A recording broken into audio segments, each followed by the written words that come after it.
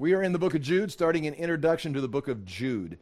Again, this is a book that has been neglected, some people would say, a lot because it's at the end of the Bible. It's a short book. It's negative. It also refers to two apocryphal books of the Jews that are not what we consider Scripture, nor do the Jews consider them Scripture, but the Jews did refer to them and use them as information in history.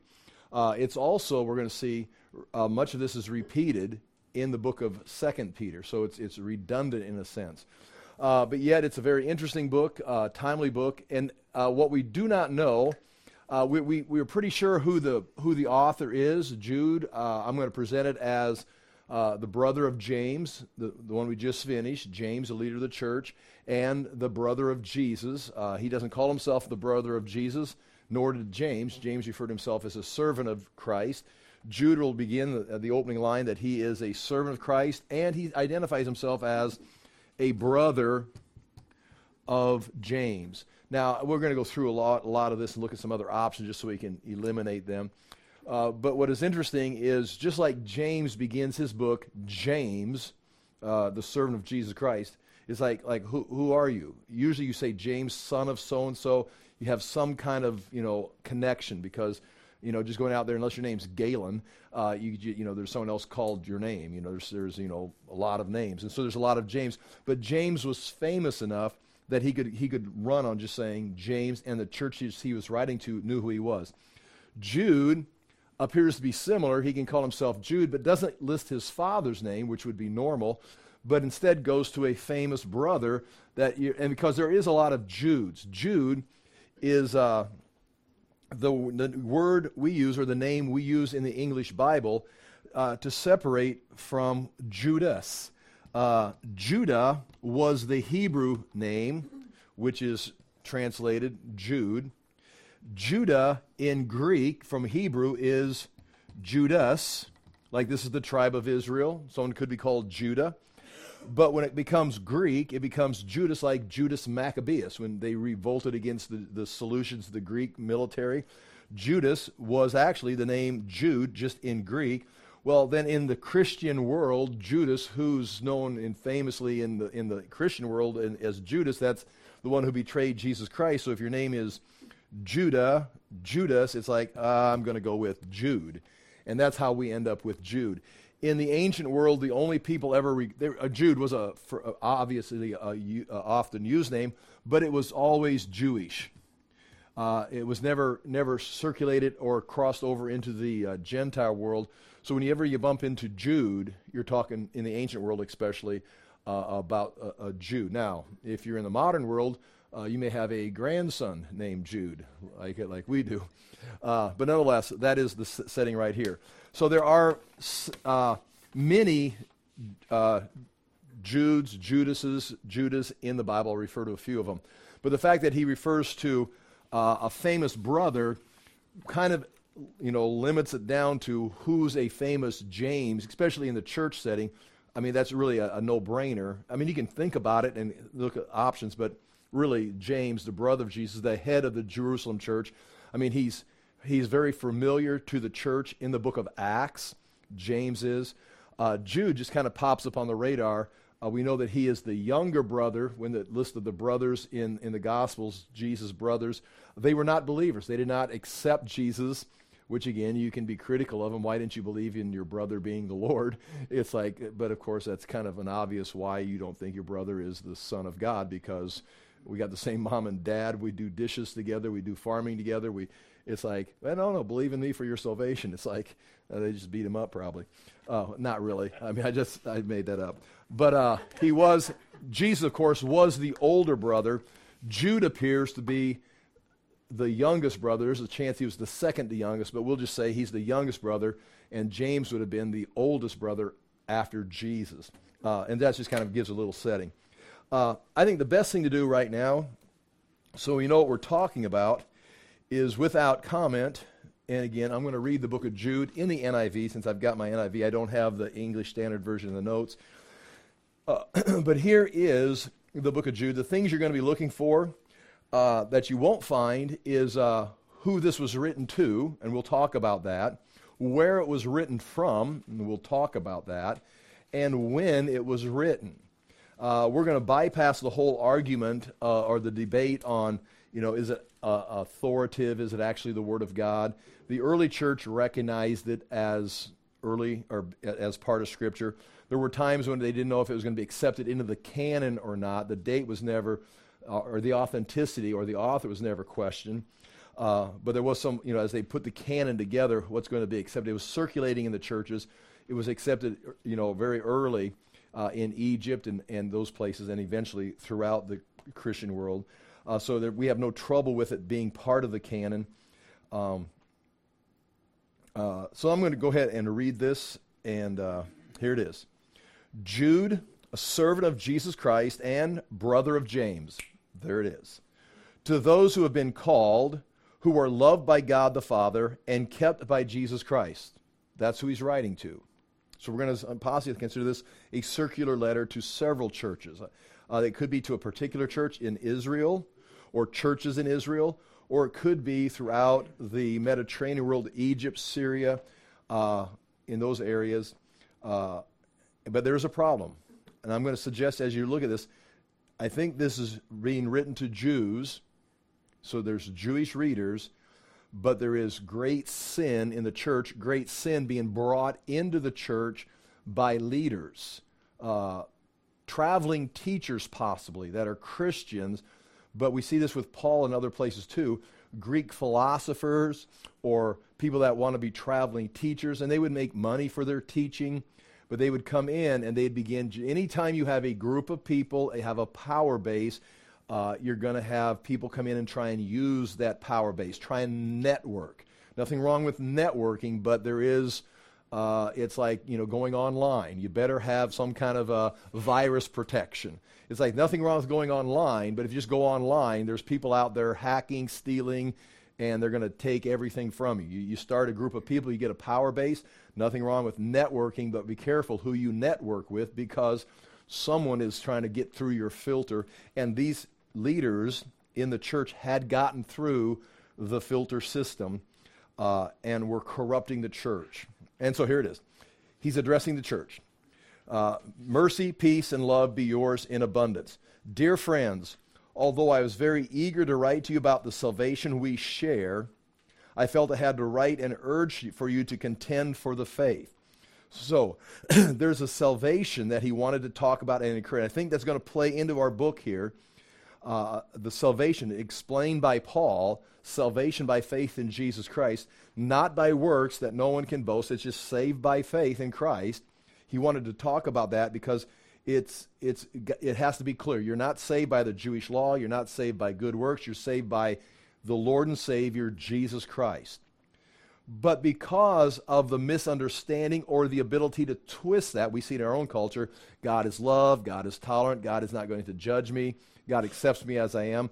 Indeed, he accepts everyone as you are with the intention of conforming you into the image of Jesus Christ. It's a process. You're never going to earn God, but you can come by grace to God and then begin being changed by him.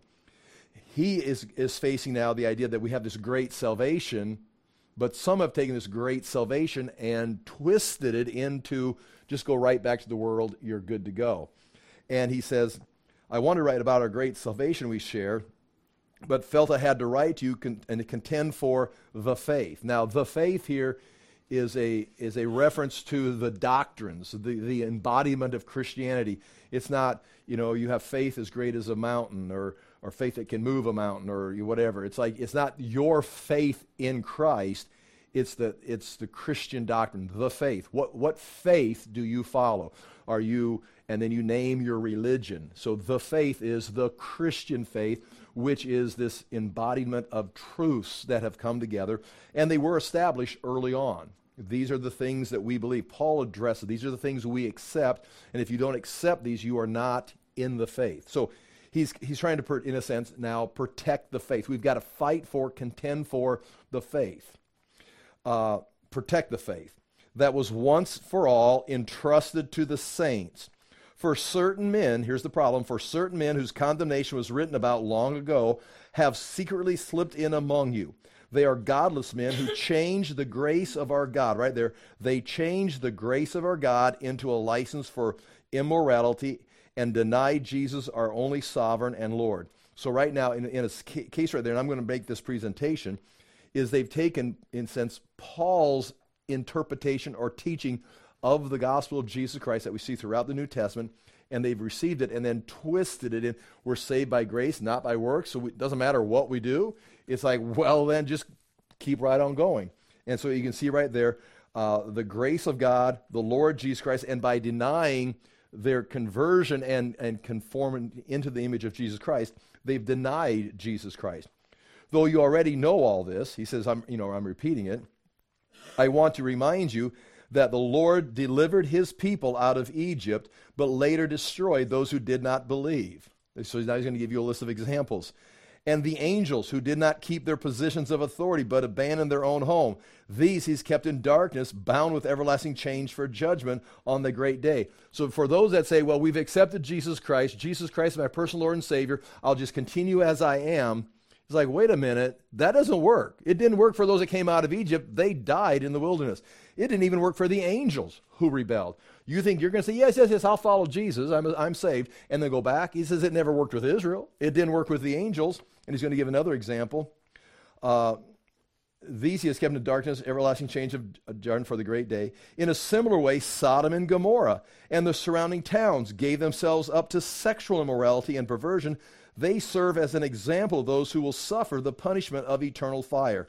In the very same way, now he calls them, these dreamers pollute their own bodies, reject authority, slander celestial beings, but even the archangel Michael, when he was disputing with the devil about the body of Moses, now we're into the assumption of Moses, that's Apocrypha, did not dare to bring a slanderous accusation against him, but according to the text said, the Lord rebuke you. He didn't rebuke him. He didn't break rank and authority and challenge someone over him by rank, a higher ranking angel, Satan, but says, no, the Lord rebuke. It'd be like us saying, I'm not challenging the person and his position. I'm challenging them with the Word of God.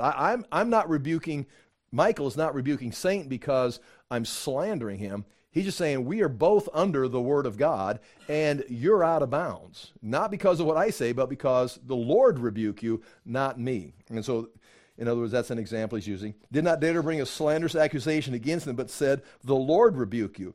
Yet these men speak abusively against whatever they do not understand. Meaning they're not using the Word of God. They're using their own understanding, their own philosophy. Whatever they don't understand, they ridicule it, make fun of it, and just keep going. But it's like, by what authority are you operating on?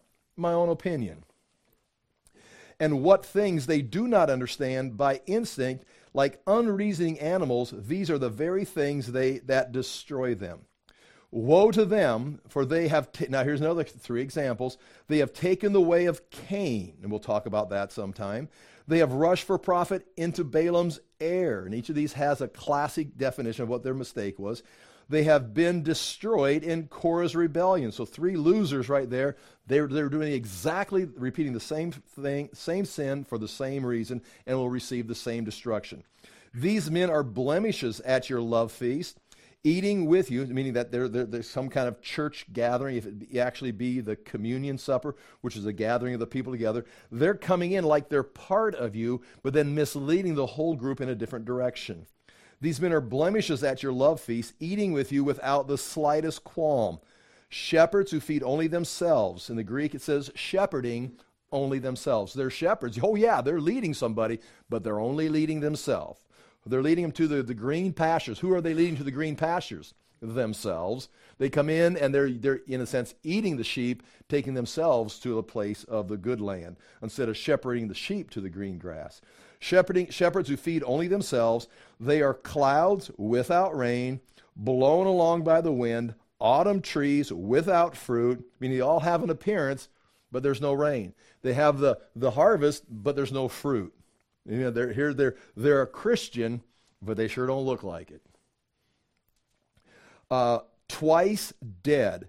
They are wild waves of the sea, foaming up their shame. And the idea there is the waves, all the pollutants run to the ocean. And then as the waves splash, it foams up all the pollutants in the water.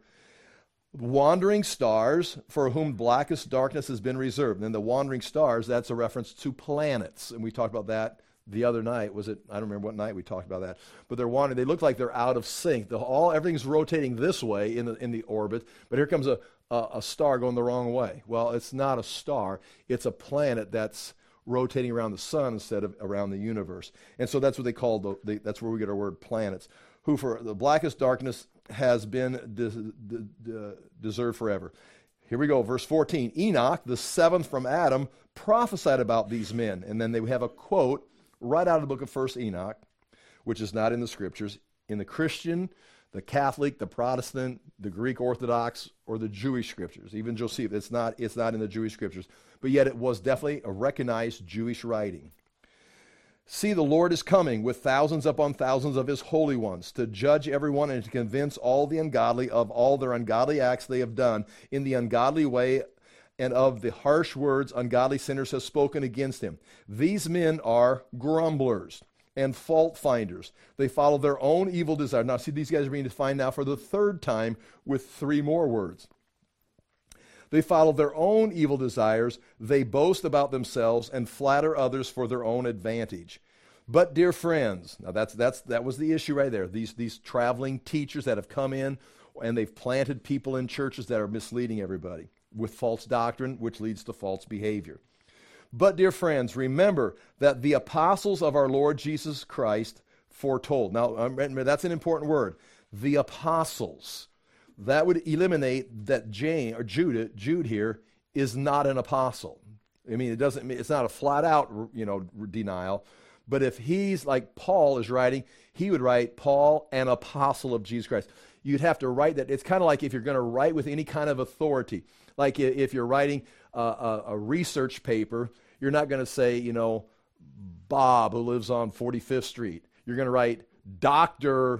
Macintosh, PhD graduate here. And now what I'm writing is I've got some authority. Now, I was talking to my neighbors, and this is what we think. It's like this is some authority. Or if you're in a classroom, you don't walk in, in my world, you didn't walk in and say, hi, I'm Bob, your teacher. You walk in and say, I'm Mr. Weimer's, your teacher. It's like we're establishing some kind of authority here. And so the word apostle, it's not. I don't walk into class and say, I'm Mr. Weimer's, I'll be your teacher this year. It's like, wow, he's really arrogant. It's like, no, I mean, that's my responsibility.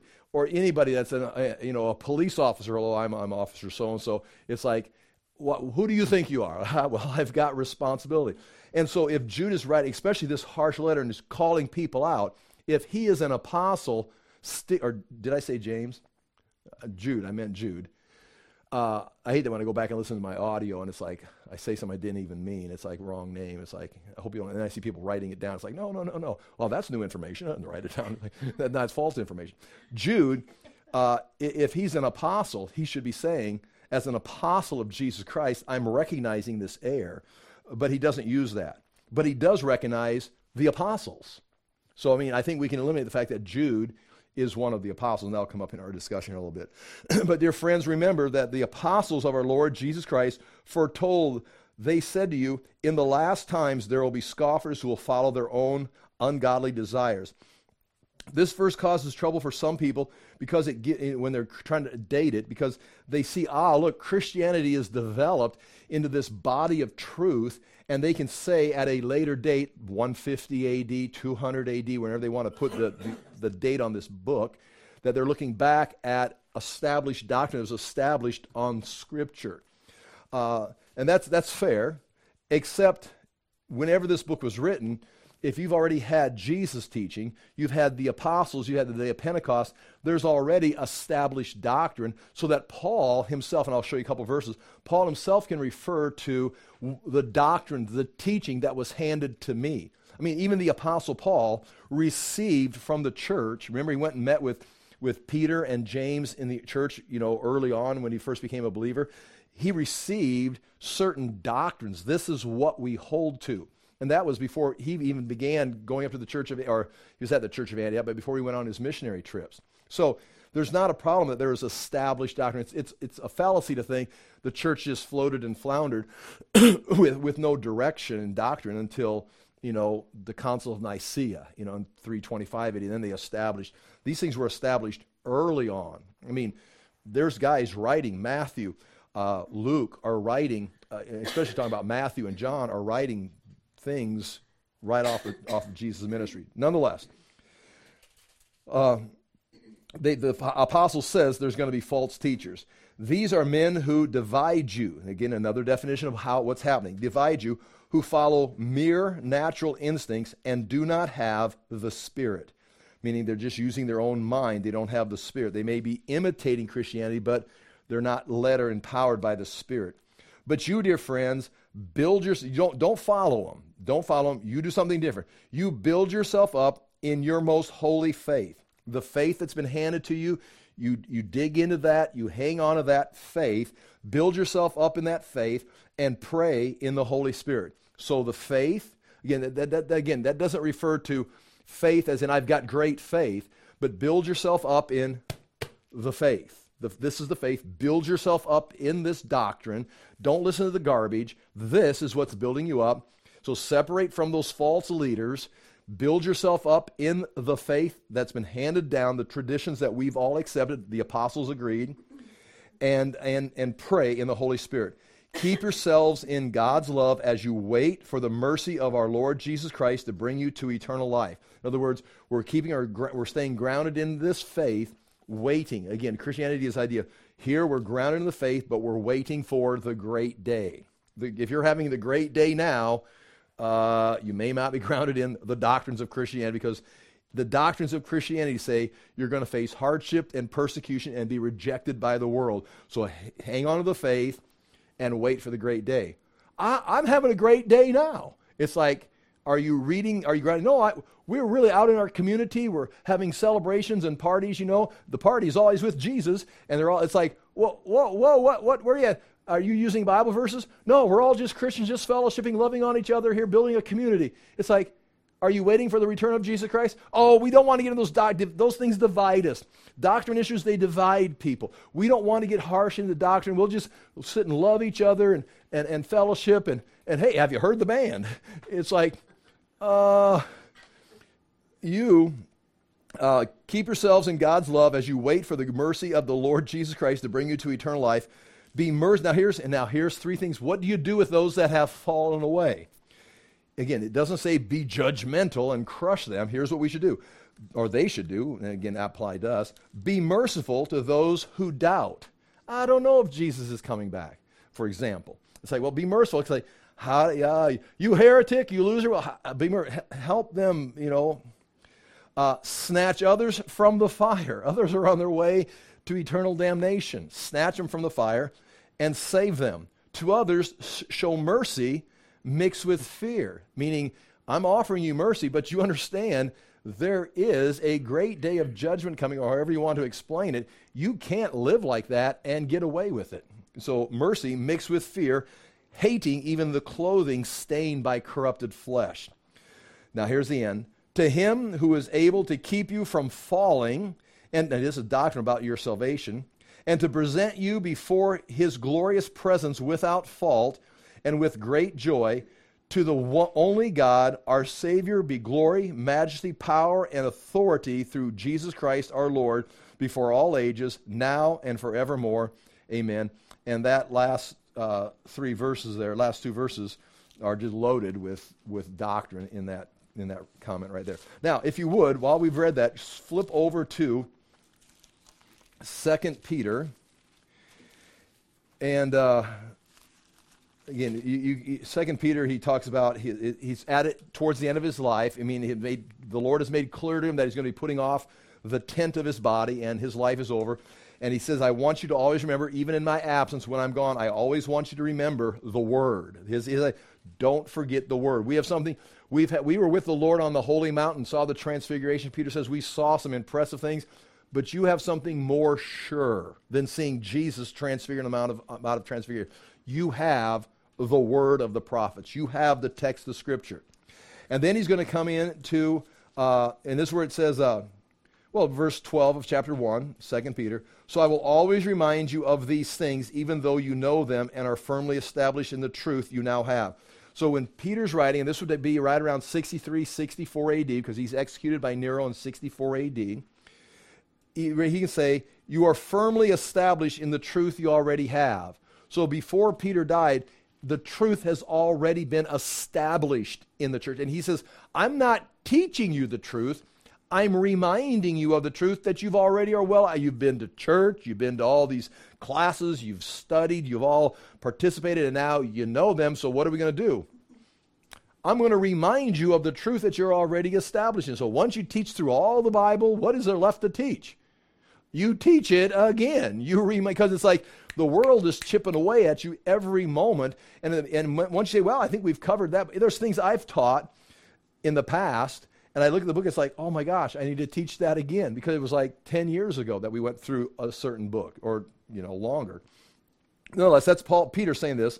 I think it is right he says, I think it is right to refresh your memory as long as I live in the tent of this body. So his ministry was teaching, and once everyone knew everything, what's his ministry?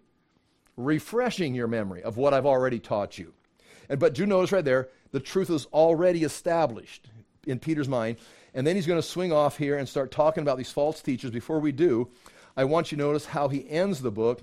He ends it talking about Paul. Look in chapter 3, verse 15. Peter writes, the reason we're looking at 2 Peter is Jude and 2 Peter are very similar. And it's like they're going to, when we get into the introduction of the book, that's going to be important on when you date this book, because Peter is using Jude, or Jude is using Peter, or Jude and Peter are using another source that's same, because it's so parallel. So again, that's why we're looking at this, just to show this. But no, I do want you to point this out. Chapter 3, verse 15, bear in mind that our Lord's patience means salvation, just as our dear brother Paul also wrote you with the wisdom that God gave him. He says, Paul, he writes the same way in all of his letters, speaking in them of these matters. His letters contain some things that are hard to understand. So now right here at the end of 2 Peter, we're introducing Paul's letters. And Paul's letters have some things that are hard to understand. Now, we could go through a list of things that Paul writes that are hard to understand, but one of them is possibly going to be grace. You're saved by faith in Christ, because he is the one who paid for your sins. He is the one who is, all of his teachings, he said, I am the life, I am the way, I am the truth. Anyone who comes to me will find life. What do we need to do? You need to come to me, Jesus would say. But how do we need? He says, you come to me. I will give you life. I will give you the Spirit. So it's grace in our Lord and Savior, Jesus Christ. So this is hard to understand, but how do we become Christians? What do I need to do to be a Christian? You need to find the tree of life, which is Jesus. You need to find the way of life, which is Jesus. How do I find it? You go to Jesus. It go to Christ. He is your salvation. Life is in Jesus. But how do I get it? What do I need to do? It's like you need to meet Jesus. He's speaking. He's calling you now. This would replace the idea of, okay, these are the 10 things. I've got 8 of the 10 things nailed down as a Christian. I'm working on these last 2 for my merit badge of being a Christian. And when I get these 2, then I will have eternal life. It's like, no, that's not grace. That's you cleaning yourself up. That's a human work. Now, once you come to Christ and he gives you life, guess what that life, that Spirit, that water, that truth is going to do? It's going to begin to transform you into his image. It's like if you eat something, if you drink something, it begins to transform or change your body. If you take in Christ, you take by faith, you take his word into your soul, it begins to transform you. It changes you. It's not you changing yourself and presenting yourself to God. Isaiah nails that when he says, all of our good deeds are like filthy rags. Look, I've cleaned myself up. It's like being, well, you've been there before. You're all, your hands are all sticky or greasy or something, and then you try to clean yourself up, and the more, I'm thinking of a napkin in a restaurant with syrup.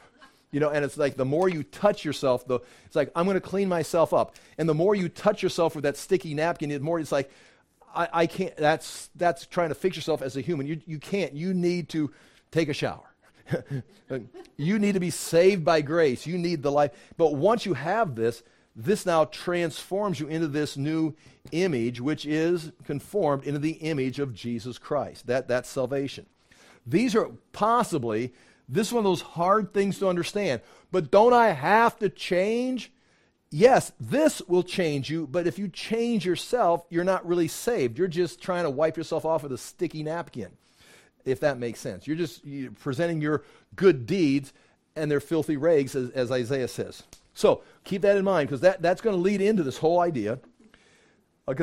Paul's writings, letters, contain some things that are hard to understand, which ignorant and unstable people distort. Because you can see the distortion right here. So we don't have to change? You can't change. You're a fallen human. You need to be saved by Jesus Christ. So there's nothing we need to do. No. So we don't need to change. No.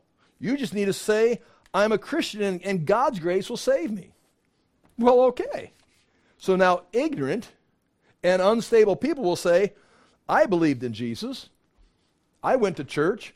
I was in the love feast. I had ate the communion. I was dipped in water.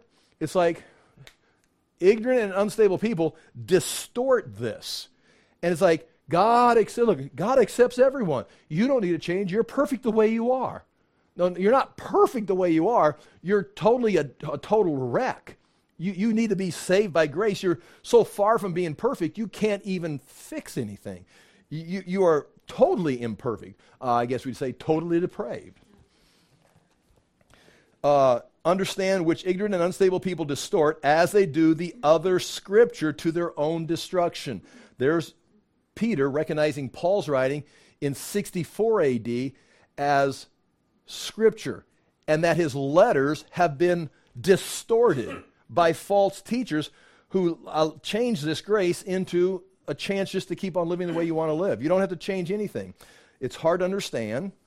Therefore, dear friends, since you already know this, be on your guard so that you may not be carried away by error of lawless men. Meaning you know this. Don't let this teaching get trampled on and changed into lawlessness, and you fall from your secure position. But grow in the grace and in the knowledge of our Lord and Savior, Jesus Christ. To him be the glory now and forever. So what do you do once you're here? You grow in this grace, and you grow in this grace by continuing to gain knowledge and understanding. It's hard to understand, so if you understand it, you don't fully understand it. You may have an understanding. You keep growing in this knowledge, so you continue to understand in a greater way. That's Peter writing. And now go to 2 Peter chapter 2. And as we read through this very quickly, you're going to see a similarity. I'm not going to read all of it. But chapter 2 of 2 Peter, this is in between him saying we got to remember the word. And at the end, Paul's teachings have been perverted. And in the middle is the perversion of that teaching. Chapter 2, verse 1, but there were also false prophets among the people, just as there will be false teachers among you. So in the Old Testament, there's false prophets. The church will have false teachers. Now again, you got to think bigger than, the Mormons or the Jehovah's Witnesses or the Quran or something like that. You're going to have to think like in your midst. In fact, you should look at me and say, does he qualify as being a true teacher, or is he a false teacher? I mean, this is right here. Everyone should come under scrutiny. Does that make sense? Because there are false teachers among the church in the ancient days, throughout the ages, and today. And I've always said before, if you can't identify them, it's like, I don't really know I don't think I know any false teachers. Oh my gosh. Then start listening. I mean, if you haven't got the ability to judge who's teaching salvation by grace through faith in Jesus Christ and a lifestyle of transformation, I know it's hard to understand, but if you can't identify that, then you really need to examine what the truth is and examine who's teaching. Well, yeah, but the teachers, they're such nice people. The pastors are so nice. They're so concerned about the people. Are they false teachers? Well, they really don't teach. It's more of a community. It's like, or whatever. I mean, you should be able, this is what Peter's saying right here. There will be false teachers among you, they will secretly introduce destructive heresies. They're not going to come in with a banner, "Welcome to False Teaching Sunday. Today's the day we destroy the grace of God into a license to sin. Come on in and party with us." It's like, no, they secretly. It's like under the guise of, we're saved by grace, God loves you as you are. And it's like, and some of them are doing it intentionally because they're shepherding only themselves, meaning they're only taking themselves to the green pastures. The more people I get in, the greener my pastures are. But others are just ignorant. Ignorant and unstable people distort this teaching. I mean, you can do it intentionally, or you could just flat out be ignorant. They will secretly introduce destructive heresies, even denying the sovereign Lord who bought them, bringing swift destruction on themselves. Many will follow their shameful ways and will bring the way of truth into disrepute. In their greed, these teachers will exploit you with stories they have made up. Their condemnation has been long hanging over them, and their destruction has not been sleeping. So that Jude said that. Now, I'm going to have trouble whenever I say Jude of wanting to revert back into saying James, because I've been saying James for like a year. For if God did not spare angels when they sinned, but sent them to hell, putting them in the gloomy dungeons to be held for judgment, if he did not spare the ancient world when he brought the flood on the ungodly people, but protected Noah, a preacher of righteousness, and 7 others, if he condemned the cities of Sodom and Gomorrah by burning them to ashes, and he continues on, and we can just continue. He ends up talking about angels, verse 10, middle of verse 10? Well, I'll just start in verse 10. These are especially true of those who follow the corrupt desire of the sinful nature and despise authority. Bold and arrogant, these men are not afraid to slander celestial beings, yet even angels, although they are stronger and more powerful, do not bring slanderous accusations against such beings in the presence of our Lord. Now, that statement right there doesn't have the context of the assumption of Moses that Jude used, but it's the same idea. Even angels don't accuse other angels in the presence of the Lord.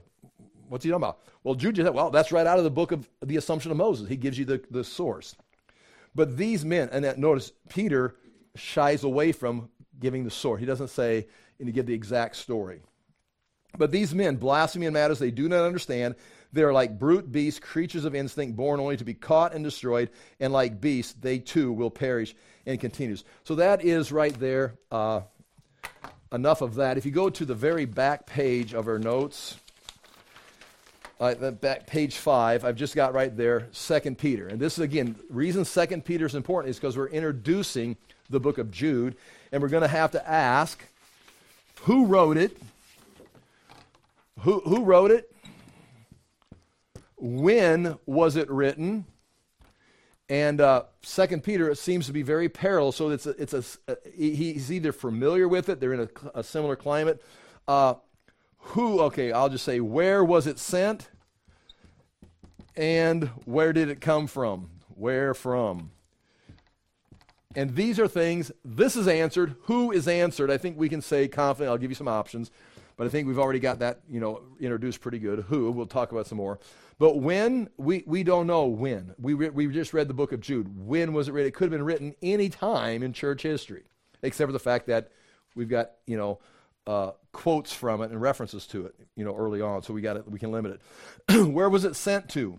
We don't know which church. He doesn't say to the church of Colossae or to the churches in Syria. We don't know. We do know this, and we'll emphasize this some more. It is very heavy in Jewish scripture references, even the Apocrypha. But yet, it's talking about sin that is more typical of the Gentiles. So, meaning, what's happening there? And where is he writing from? We don't know where this is being sent from. And I'm going to give you some answers. But nonetheless, again, not that I'm going to be absolutely sure on those questions, because we're going to speculate on these. 2 Peter, Peter writing 2 Peter right before his death in 64 AD is similar to Jude. So we can pretty much nail down the book of 2 Peter was written 63, 62 AD. Even Peter knew he was on his way to his death. And again, it's written different than 1 Peter, different style of Greek. And that's because there's someone helping him write 1 Peter, meaning he wrote it and then it was probably edited, which is very common in the day. You'd have scribes like Mark would be a scribe, and he would write, and you would say, and then he would write it in correct, format, which is not unusual. 2 Peter is not written with the scribe. People say, Greek scholars say, it's written a different style of Greek, meaning it's rougher. It's like me talking. It's like the verbs don't match the nouns. It's like the sentences aren't complete. It's like, and so you need someone to edit the work, and it wasn't, which puts it right there at 63, 64 AD. One of these is the case. Peter and Jude are familiar with a text that we do not have, meaning they're both referring to a text. And again, they can be talking about a situation. I can show you that Peter's talking about the same situation, or Paul's talking about the same situation, but he uses his own words. Peter and Jude are talking about the same situation, but they're using the same illustrations the same way. It could be coincidence on one, or everybody's going to refer to, Sodom and Gomorrah, everybody's going to refer to Balaam. But I mean, when you get the same terminology, in fact, there's some of the words they're either using the same source, or B, Peter in 64 AD was familiar with the book of Jude that had to be written before 64 AD. And so we could say if Peter's using Jude before 64 AD, if Peter is using or is referring to Jude. He's not quoting Jude, but it's the same subject, the same words. That doesn't mean it's 63 AD, but before. Or if Jude was familiar with 2 Peter, if 2 Peter writes in 64 AD and the letter circulates and Jude picks it up and starts using the same terminology, then it would be Jude would be written after 64 AD. Do you understand how that's working? I'm going to think, and I'll try to show you a few things. I think it's before 64 AD. I think Jude comes first.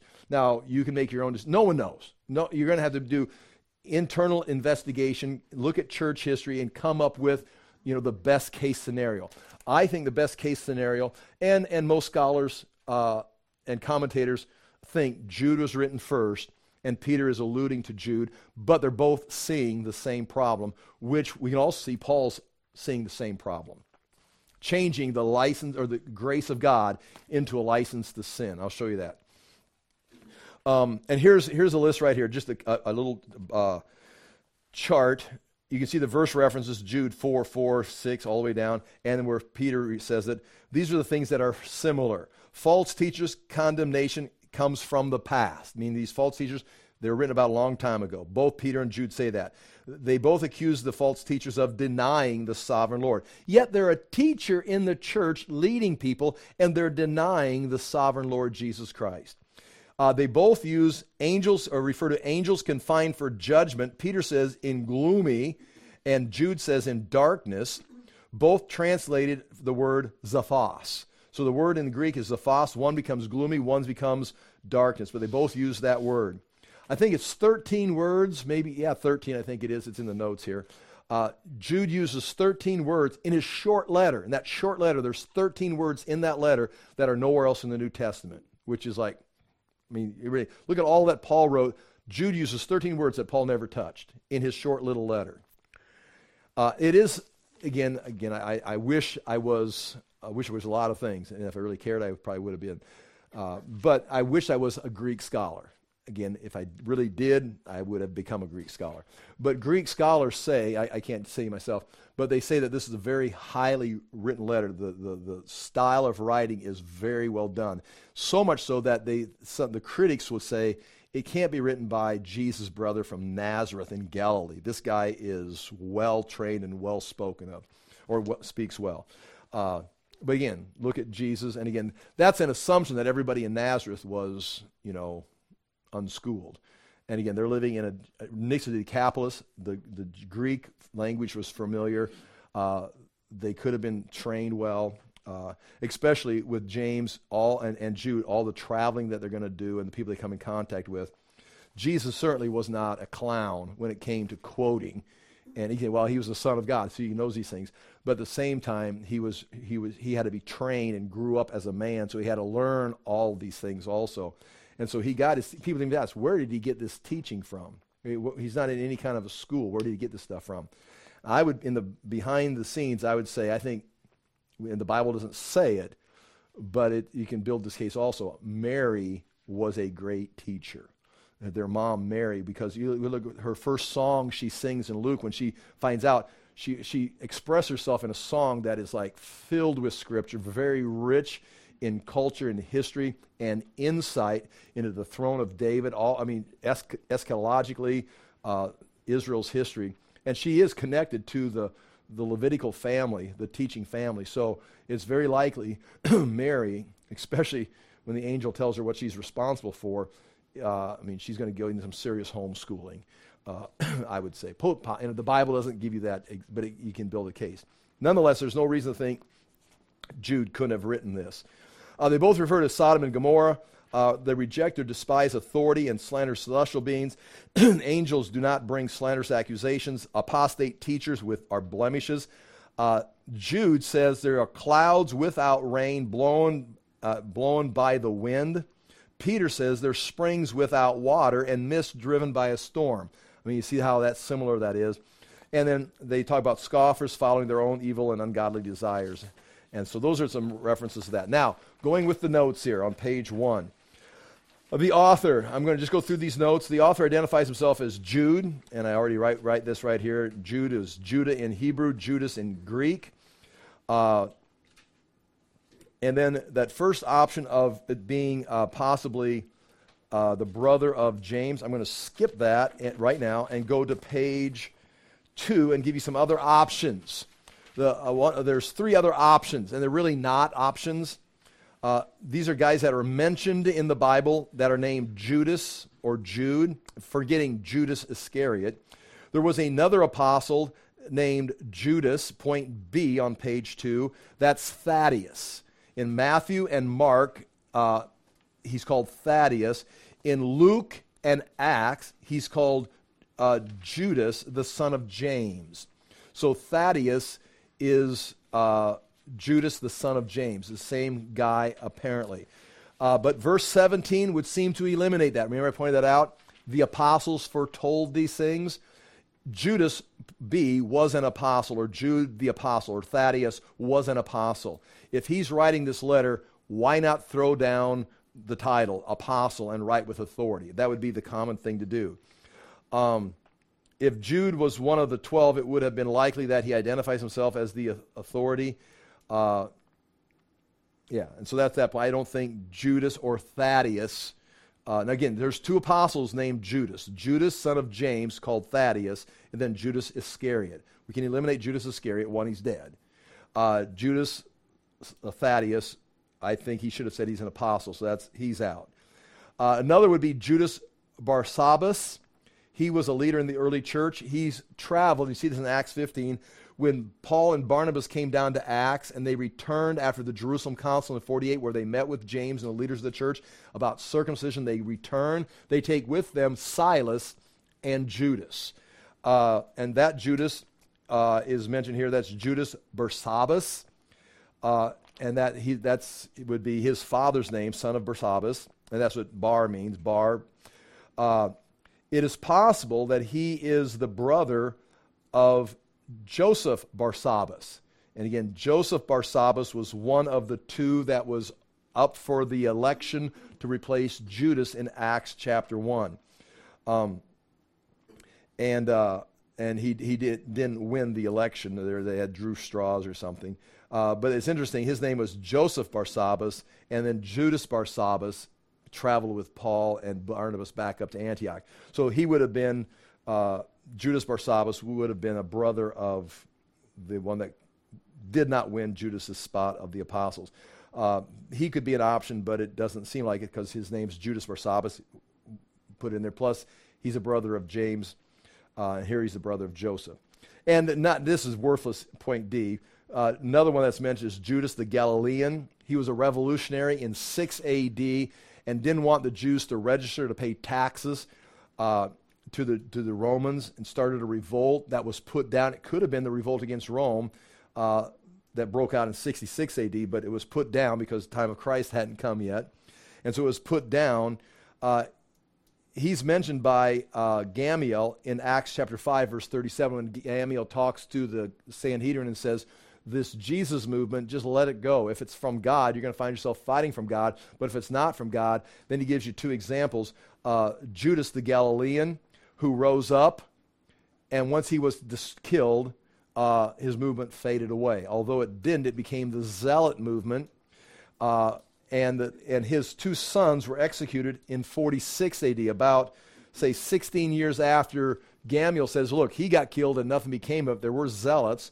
His two sons were killed in 46 AD, trying to get the revolt going again, and his grandson, Menahem, was one of the early leaders of the Jewish revolt in 66 AD. So what he began in 6 AD was quenched again in 46 AD when his sons were killed, and then finally his grandson and Josephus had to fight against him when Josephus, or fight along with him, and they had internal fightings.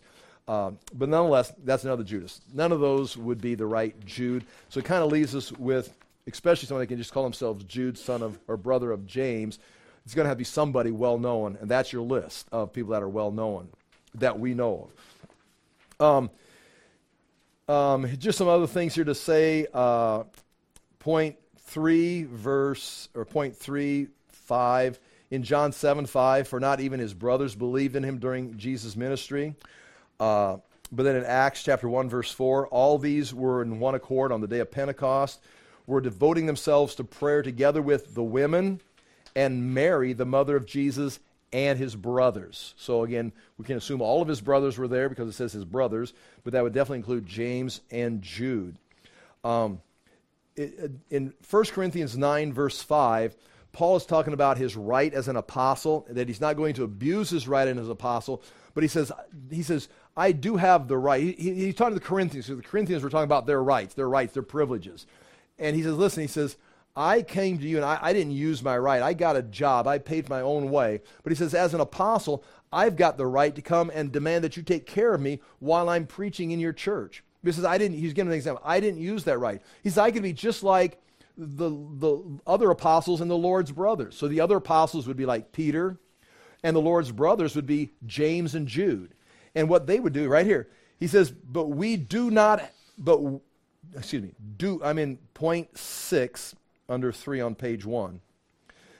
In 1 Corinthians 9:5, do we not have the right to take along a believing wife, as do the other apostles and the brothers of our Lord, and Cephas? So you've got the apostles, you've got Cephas, which is Peter, and then you've got the brothers of the Lord, which were traveling and spreading the gospel, building up the churches, teaching the churches, but they were traveling, not only having their expenses paid by the church when they got there, a place to stay, food, whatever, and then money and a sandwich to be sent off to the next location, they were also traveling right here with their wife.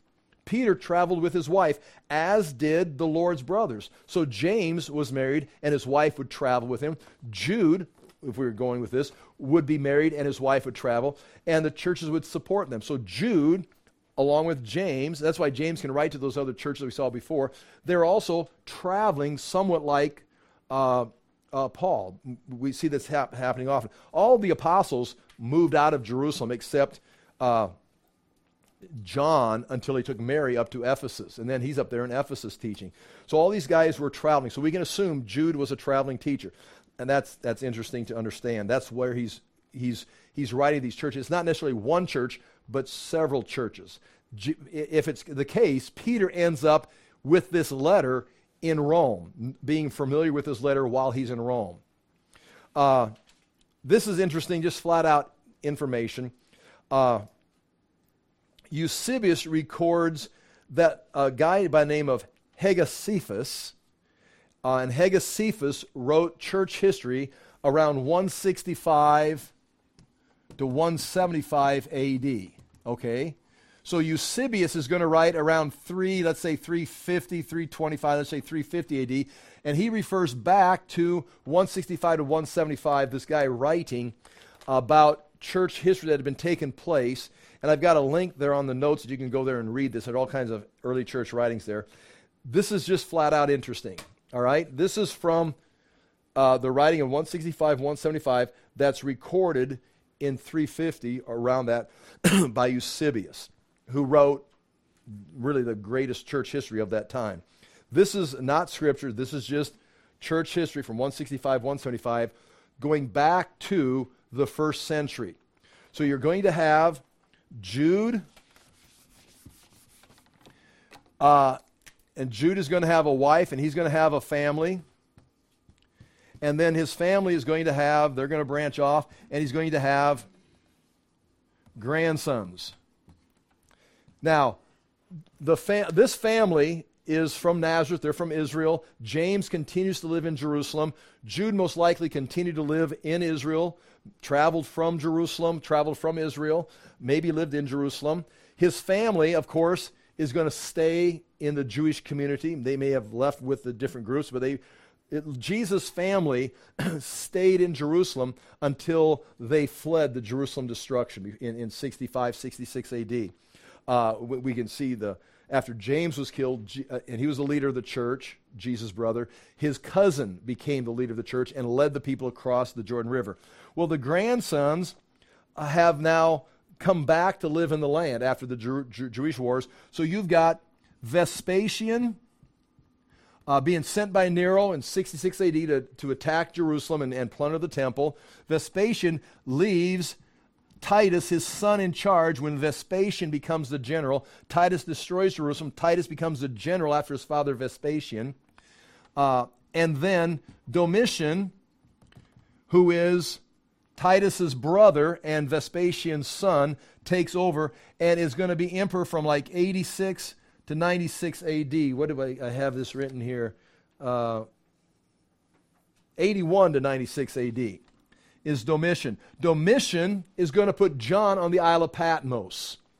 When he is killed, he's assassinated, ending the Flavian or Flavian, depending on how you want to say it. This is the Flavian dynasty. Flavan, Flavian dynasty.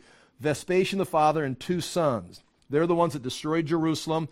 And then Domitian is killed by Trajan, and Trajan releases all of Domitian's political prisoners, and John's set free. But while Domitian was emperor, he's concerned because they've destroyed Jerusalem. They've had the big parade, the big celebration, the proclamation, the victorious proclamation, marching in the Arch of Titus is there, showing the Jewish plunder. Well, Domitian is concerned sometime between 81 and 96 AD about the line of the Jewish kings from David. Are they going to regroup and come back together? Now, by 135, they do. But that's another story. So Domitian is going to investigate. And this is that story. I'm going to read this and we're done.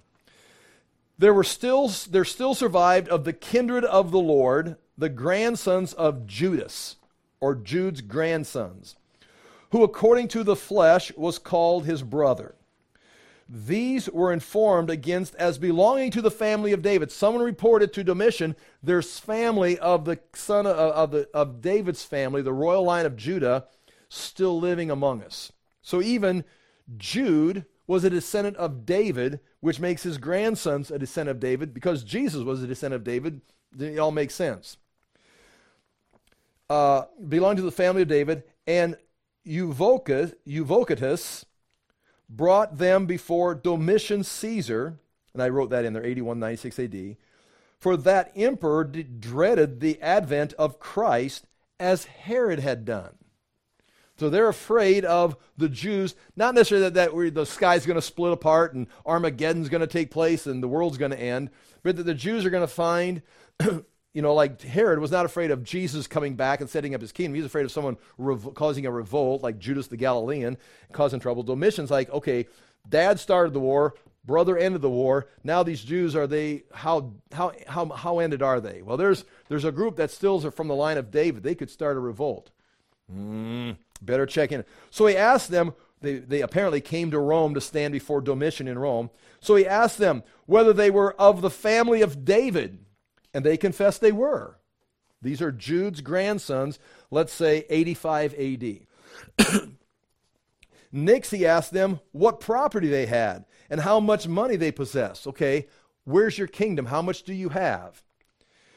They both replied that they had only 9,000 denarii. Now remember, a denarius is a day's wage. So they've got, and they said, and each owning half that sum. So 4,500 denarius is what they each had. But they don't have it in cash. They worth about 4,000, does this give you an impression? should have done the math. But each of Jude's grandsons is worth about 4,500 days of labor. That's their entire estate. But even this, they said, they did not possess in cash, but as the estimated value of some land consisting of 39 plethora only. That's, a small amount of acreage. Out of which they had to pay the dues, meaning their taxes, and that they supported themselves by their own labor. We have some land. The whole thing's worth about 9,000 denarius, and we use that to make enough money to pay the taxes and enough left over to feed ourselves. And that they supported themselves by their own labor. We don't have servants. We farm it ourselves. And then they began to hold out their hands, exhibiting as proof of their manual labor the roughness of their skin and the corns raised on their hands by constant work. Meaning, we're farmers, and the land we've got it's worth 9,000 denarius, split between the two of us, and that's what we have to make money to pay taxes and eat food. Being then asked concerning Christ and his kingdom, what about the kingdom of the family of David and of the Messiah that's supposed to come? What was its nature and when and where it was to appear? So Domitian's saying, this whole kingdom idea, this Messiah, where is it going to come? What do I got to look out for? They returned answered that it was not of this world, nor of the earth, but belonged to the sphere of heaven and angels, and would make its appearance at the end of time, when he shall come in glory and judge the living and the dead, and render to everyone according to the course of his life. He said, oh yeah, that's not us. We're waiting for him to come, and the kingdom is going to be a heavenly kingdom. Thereupon Domitian, the last of the Flavian dynasty, who's going to be executed or going to be assassinated, replaced by Trajan, another family. Therefore Domitian passed no condemnation upon them, but treated them with contempt. Not sympathy, but like made fun of them. Contempt. As to mean for notice, and let them go free. At the same time, he issued a command and put a stop to the persecution against the church. Interesting that it says that, because he is going to be the one that arrests John. So is that early on something else is going to flare up? Because John is going to be in prison on Isle of Patmos in 96 AD. When they were released, they became leaders of the churches, as was natural in the case of those who were at once martyrs and of the kindred of the Lord. Meaning, recognize, the family of Christ continued to be the leader of the church in Israel. And after the establishment of peace to the church, their lives were prolonged to the reign of Trajan, or it says here, Trojan. Okay, so that's, again, an introduction. I've got much more to say about that. We'll kind of clean this up when we come back. We won't have class next week, but we will then the following week. That's the beginning of the book of Jude, some background, and we'll go from there next time. Father, we do thank you for the chance to look into these things. We ask again that we would allow this word to transform our lives, that we would trust Jesus Christ and his grace for our salvation, but then allow his Spirit and his word to transform us into the image of Christ himself and become more like Christ even at this time in history. Again, we thank you for this word. We thank you for the history, and ask that we may handle these things diligently and accurately to proclaim truth in our own lives and around the world. In Jesus' name we pray. Amen. Thank you for being here.